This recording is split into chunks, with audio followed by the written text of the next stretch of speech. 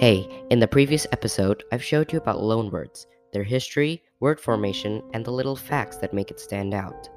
Now, I'm going to move on to another topic, which is all about writing. So let's get into it.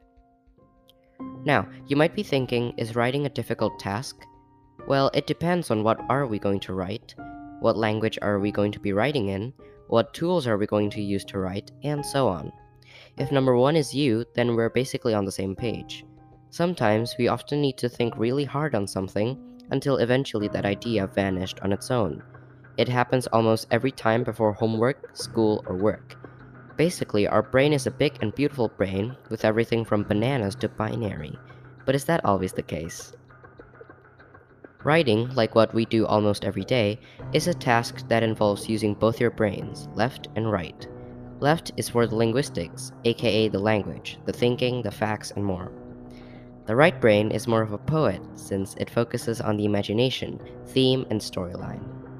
Writing is like joining these two beauties into one block of text that's not just letters, but an entire story comes from it. Now, why is writing even a thing? Why can't we just speak and say what we want to say? Inside of a language, there are skills that one must master so that everyone could consider him or her as a master, or mastered in this case, aka qualified. Writing is a part of those skills. If you're asking, why do we need to be qualified just to write?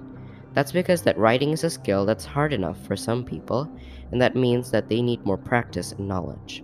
In fact, content creators and podcasters like us, who each make our own scripts, has some trouble in, let's say, determining the topic. Well, we have topics, but sometimes it's hard to just ease our brain and write. This is because of multiple factors, like our brain is too cluttered, or maybe we're not just in the mood. This is why some writers enjoy a scenery first before touching the keyboard. To recap, writing is a very interesting yet complex task which helps us bring out our ideas. Nonetheless, it works like a charm. Thanks for stopping by and have a great Lingo Day.